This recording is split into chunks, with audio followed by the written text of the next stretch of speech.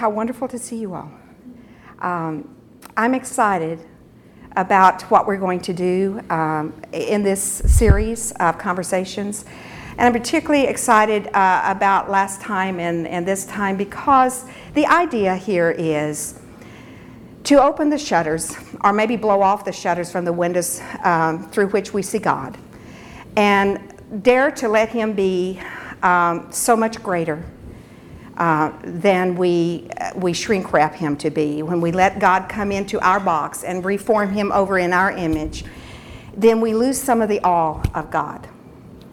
And my hope is that this whole series of conversations will just sort of blow the walls out of our boxes and bring us up more into His arena rather than us bringing God down into ours. And so the idea here of anything that I present to you in any of these conversations is not for doctrine and it's not for dogma, because anything that is so shrouded in the mysteries that we're looking at, we dare not, we make a mistake if we bring it into something that I emphatically believe and I insist that other people believe. The idea here is to let God be supreme, to let Him be who He is, and let us be recrafted in His image. And to see the world not from our anthole up trying to make sense of the universe, but to step out of our anthole and look at the universe from a different perspective. And so tonight, before we get started, let's ask the Lord's guidance and His blessings. Heavenly Father, as your people have so long said, blessed art thou, O Lord our God, King of the universe. Help us to come before you humbled by who you are, by what you've done, and inspired by where you want to take us and how you want us to be. Thank you for your love that comes to us in a personal, intimate way. Thank you for the grandeur and the majesty and the glory of who you are and of your universe and of your creation. Help us to come in touch with that tonight. Help us to be changed by that tonight. Help us to move into praise by that this night. I pray this in the name of the Lord and Savior of our souls, Christ Jesus. Amen. So last time we started with Genesis 1:1, and we're going to go to Genesis 1:1 in a minute. But what I want to do is, first, I want us to just look at some scripture in Psalm 145. And I want to read verses 3 through 5. The psalmist understood some things of God in his awe of God that you and I sometimes fail to latch on to. But in Psalm 145, verses 3 through 5, the psalmist says, "Great is the Lord, greatly to be praised. His greatness is unsearchable. One generation shall praise your works to another and shall declare your mighty acts. I will speak of the glorious honor of your majesty and of your wondrous works." And going down to verse 10 through 12, "All your works shall praise you, O Lord. They shall speak of the glory of your kingdom and talk of your power, to make known to the sons of men your mighty acts and the glorious majesty of your kingdom." And that's why we're here, is to let His great works magnify Him and bring us in touch with His majesty. So we're going to start on the flip side of the coin that I started on the conversations of the mystery of earth, because I want to talk a little bit about what scientists think that they have found and what indeed they are finding. From Einstein, who believed that there was a static universe and that, in a sense, students of Einstein decided that the earth had always, the universe had always been, that it was not changing, it was eternal, and therefore there was no need for a creator. Now, Einstein didn't believe that because he said God does not play dice with the universe. So Einstein didn't have a problem with God. But the scientists that kind of followed in Einstein's wake began to have problems seeing the universe as being created. Eventually, Einstein's own mathematics led people to believe that this universe could not just be static, could not just be here and stationary, that it had to be an expanding universe, or a collapsing universe, a changing universe. And eventually, over time, with the measurement instruments that they now have, they are indeed finding that this universe is expanding, that our galaxy is being drawn toward another object millions of light years away at a speed of 1,000,000 miles an hour. Our whole galaxy is being drawn across the universe. Of course, it's so large that it would take another 1,000,000 years for it to get there, to whatever that object is. They call it the Great Attractor. And there are other galaxies that are moving away from us at half the speed of light.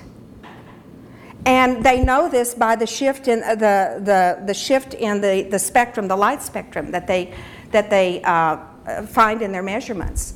That there is a great decided shift that represents speed. So they are realizing that this universe is an expanding universe. And we now have telescopes that go peer into space close to 12 to 15 billion light years out. Now, what's a light year? Most of you know that, but if you don't, a light year is the speed that the distance that light travels in a year. And it travels at a speed of 186,000 miles per second. So in a year, light will travel 6 trillion miles. Okay, and we have telescopes that peer into the universe about 15 billion light years. Multiply that by 6 trillion. It's mind-boggling. And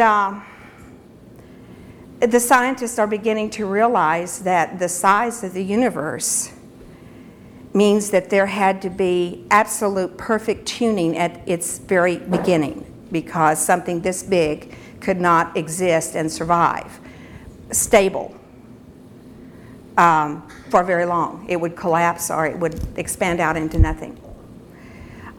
So, you know, we look at these things that scientists are really certain about.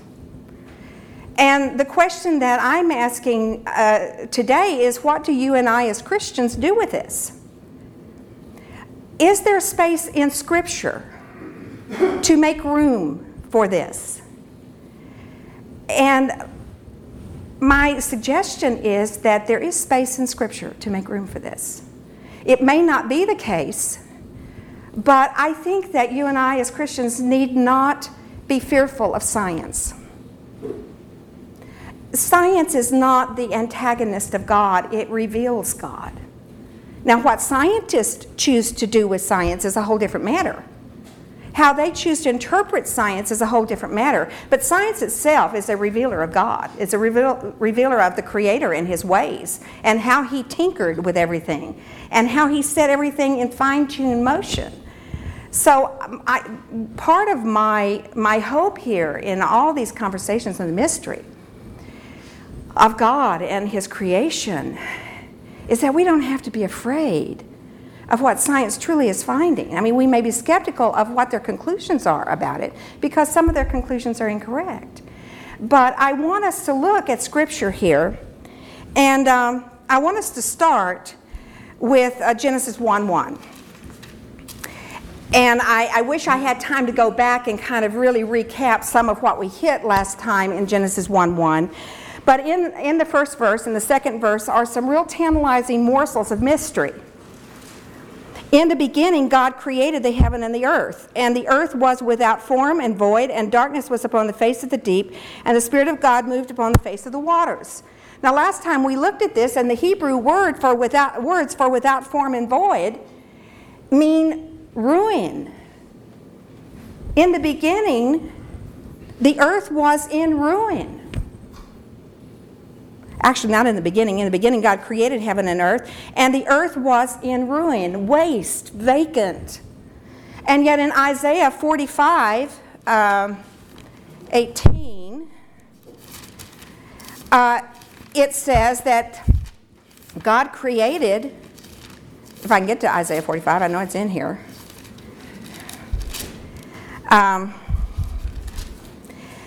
In verse 18, he says, the Lord created the heavens. God himself formed the earth, and he made it. He established it. He created it not in vain, in a sense, not void, not in vain. He created it, but he formed it to be inhabited. So when we go over here to verse 1 and 2, and God created the heavens and the earth, and then suddenly the earth was in ruin, it was different than his proposed plan in Isaiah that we just read. He created the earth to be inhabited. Elsewhere, we'll see tonight, he created the earth for man. So what we saw last time was the real possibility that there was a pre-Adam earth. And in fact, in Jeremiah 4:23, which we won't go into this time, it really alludes to the possibility that there were civilizations and cities in existence before the earth became void and without form, before the earth became in ruins. And so then that takes us back to Isaiah 14 and Ezekiel 28 and the fall of Lucifer from heaven and what that did to earth. That's what we covered last time. This time, though, I want us to look here. In verse 2, what was it that was in ruin? What was it that was void and without form? It was not heaven. It was earth.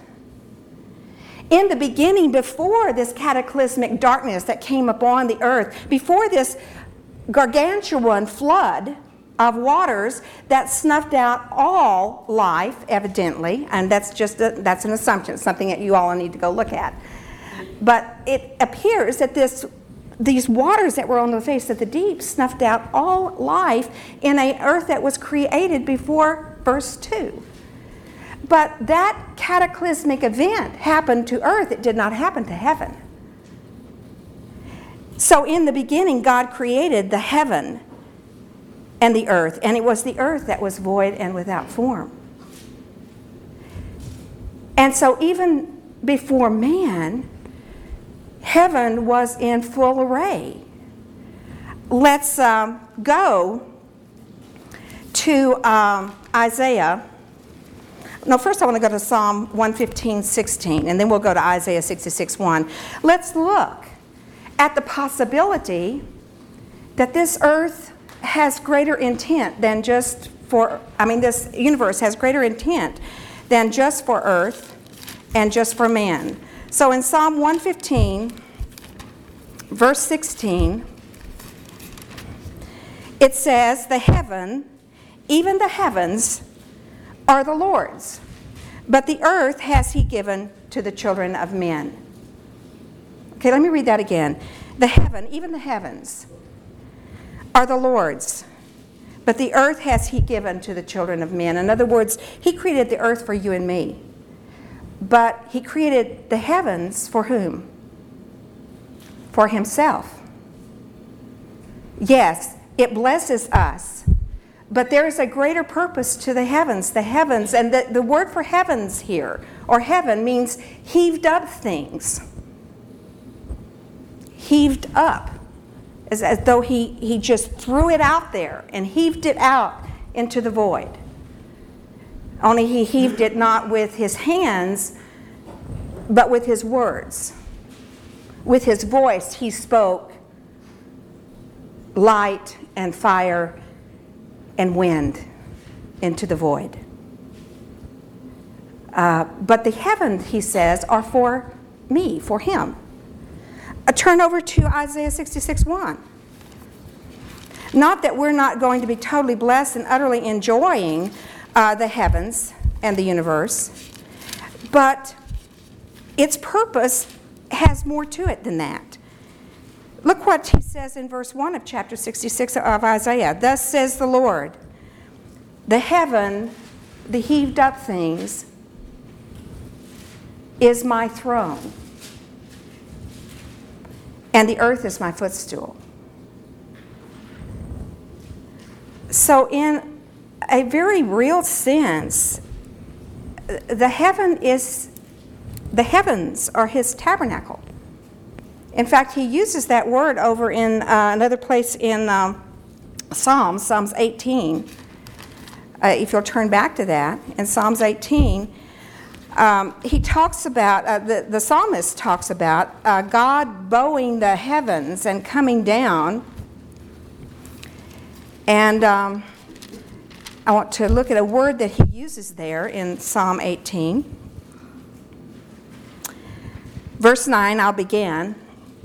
He bowed the heavens also and came down. By the way, Einstein's theory of relativity predicted that the universe was curved, bowed, if you will. He bowed the heavens also, and he came down, and darkness was under his feet, and he rode down upon a cherub and did fly. In verse 11, he made darkness his secret place. His pavilion round about him were dark waters and thick clouds of the skies. This seems to be hearkening back to the beginning of creation in Genesis 1. But his pavilion round about him were the dark waters and the clouds. And the word pavilion there means booth or tabernacle. You remember in the New Testament, Christ attended the Feast of the Booths? Same word, tabernacles. So I think in a much more real sense than you and I have figuratively understood the heavens, I think maybe the heavens really are for God. They really are for him as his cathedral, as his throne. Not his only throne, because we understand in Revelation that there is a new Jerusalem and there is a throne there and there is a heavenly throne. But in a very real sense, I think God is saying to us, this universe is for me, the eternal God. It is my playground. The earth is your playground. And my footstool, by the way. Look over in Jeremiah 43, verse 10.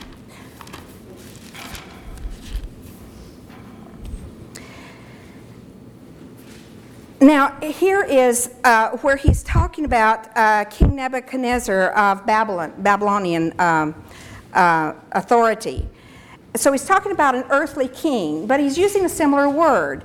And he's saying to them, verse 10 of Jeremiah 43, thus says the Lord of hosts, the God of Israel, behold, I will send and take Nebuchadnezzar, the king of Babylon, my servant, and will set his throne upon these stones that I have hid, and he shall spread his royal pavilion over them, his royal tabernacle, his royal palace.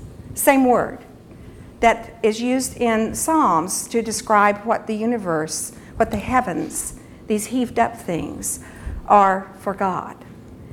So we're looking at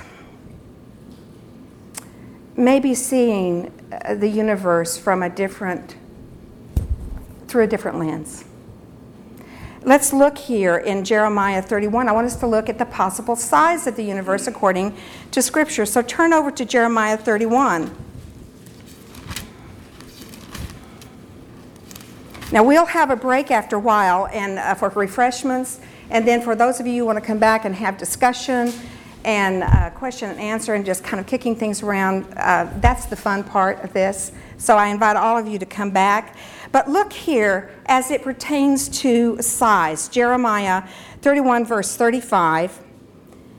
Thus says the Lord, which gives the sun for a light by day, and the ordinances of the moon and of the stars for a light by night, which divides the sea from the waves thereof.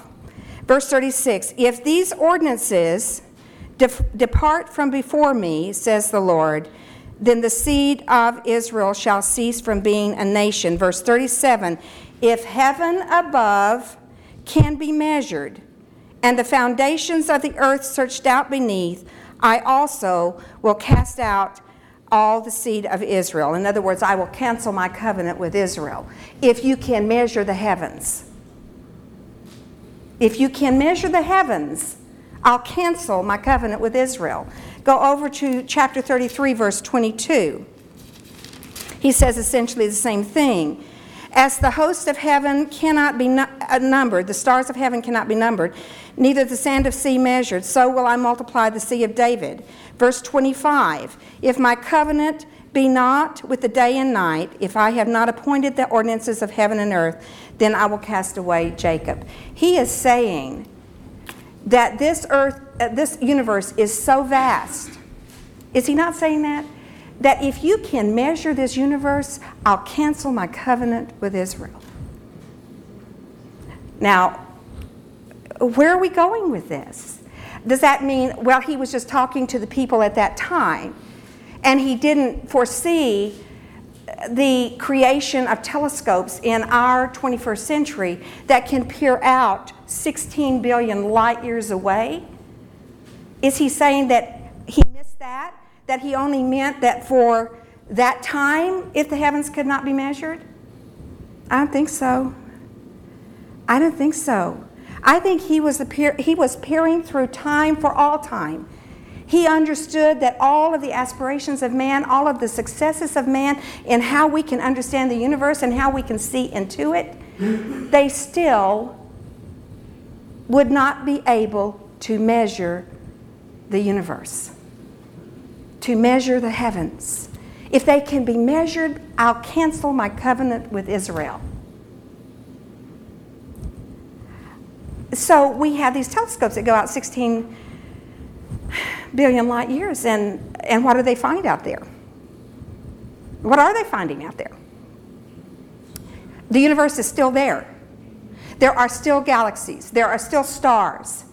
They're not at the end.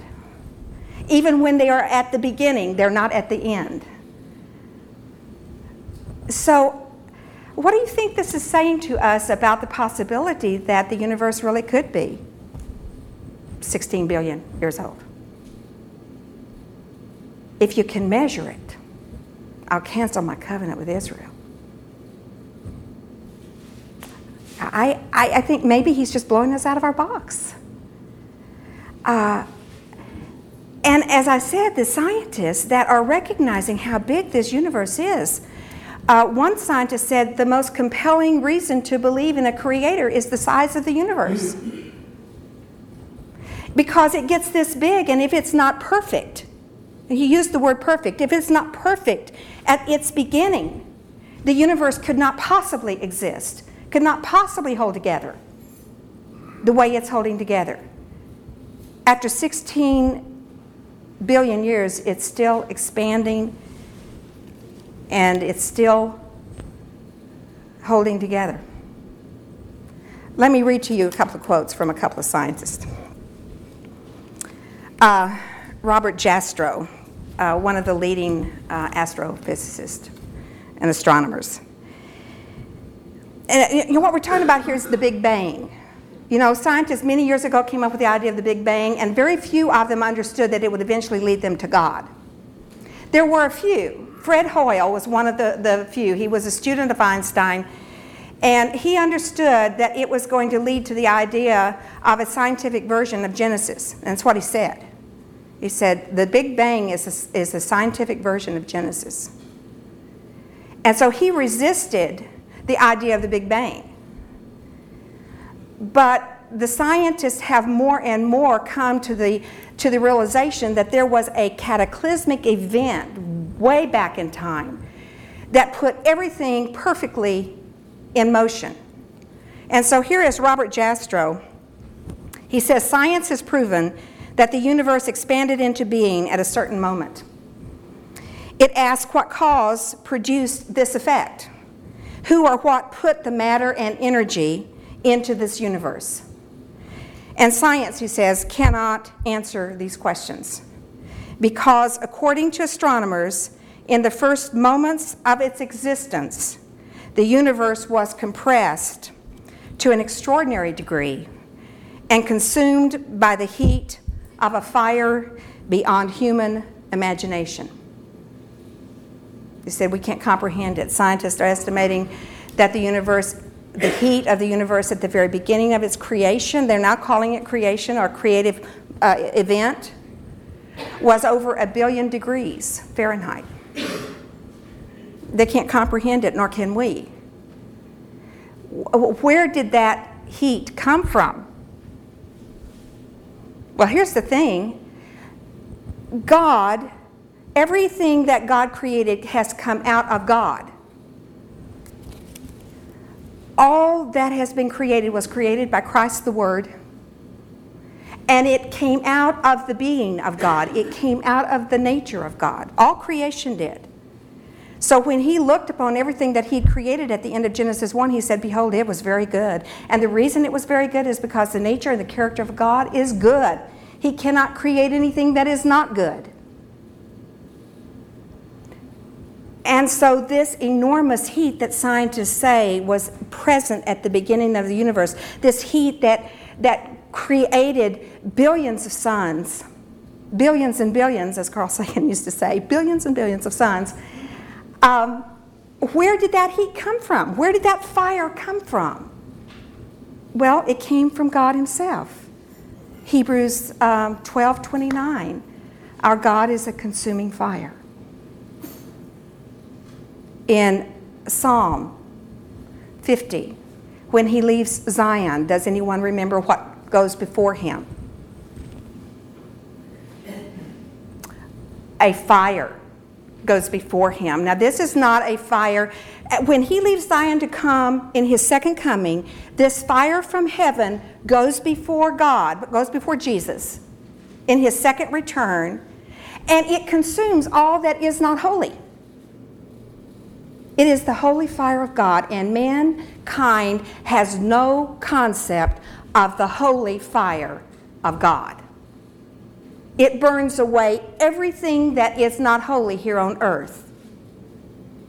Okay? And it's not judgment. It's just his holiness is a fire.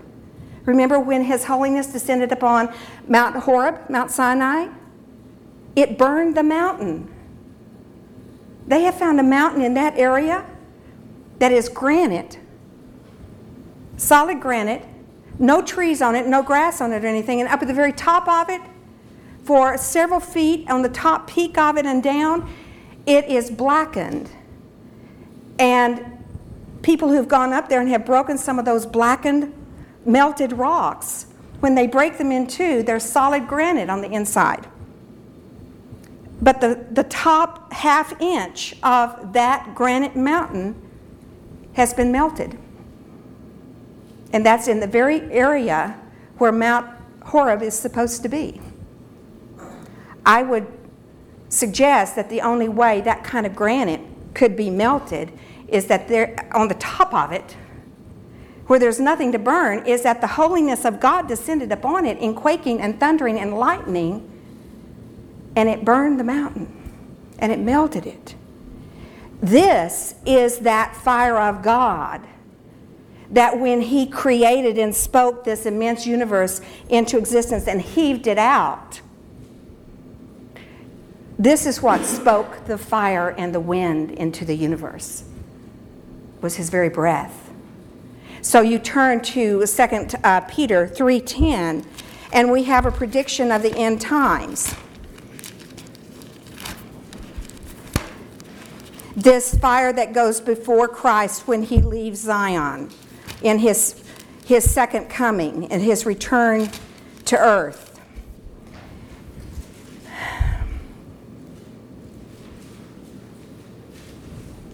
Verse 10. But the day of the Lord will come as a thief in the night, in the which the heavens shall pass away with a great noise, and the elements that make up our world the way it is, those microscopic subatomic elements, will melt with a fervent heat. The earth also and the works that are therein shall be burned up. It was this fire that ends the world, and it was this fire that began the universe. You know, we, from dust to dust, from ashes to ashes, from fire to fire. It is the holy fire of God, creation, the universe created out of him. And it is a heat that Robert Jastrow said is beyond our comprehension. It's beyond our imagination. Now, I want to give you a couple of other words here in the Hebrew that help us to better understand this universe and its creation, I think. In Genesis 1 and in Psalm 19, we'll just turn to Psalm 19, but Genesis 1 uses the same word. He talks about putting a firmament, in the King James, a firmament between the waters, dividing the waters, and he called that firmament heaven, the heaved up things. Okay? In Psalm 19, he uses that same word, and I want to talk to you a little bit about that word. The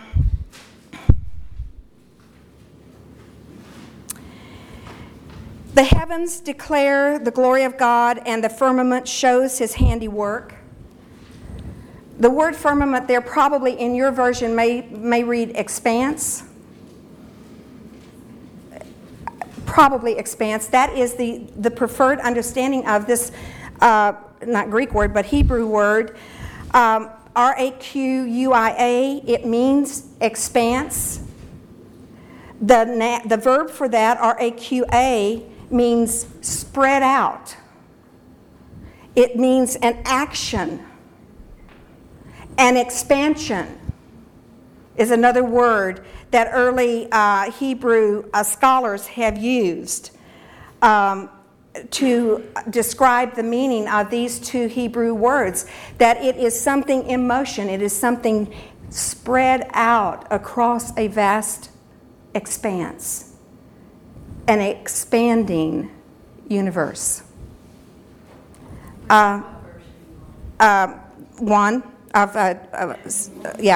Psalm 19, verse 1. In Isaiah 48:13, turn there for a moment. Isaiah 48:13.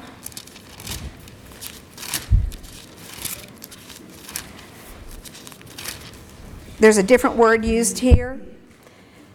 My hand has also laid the foundation of the earth, and my right hand has spanned the heavens.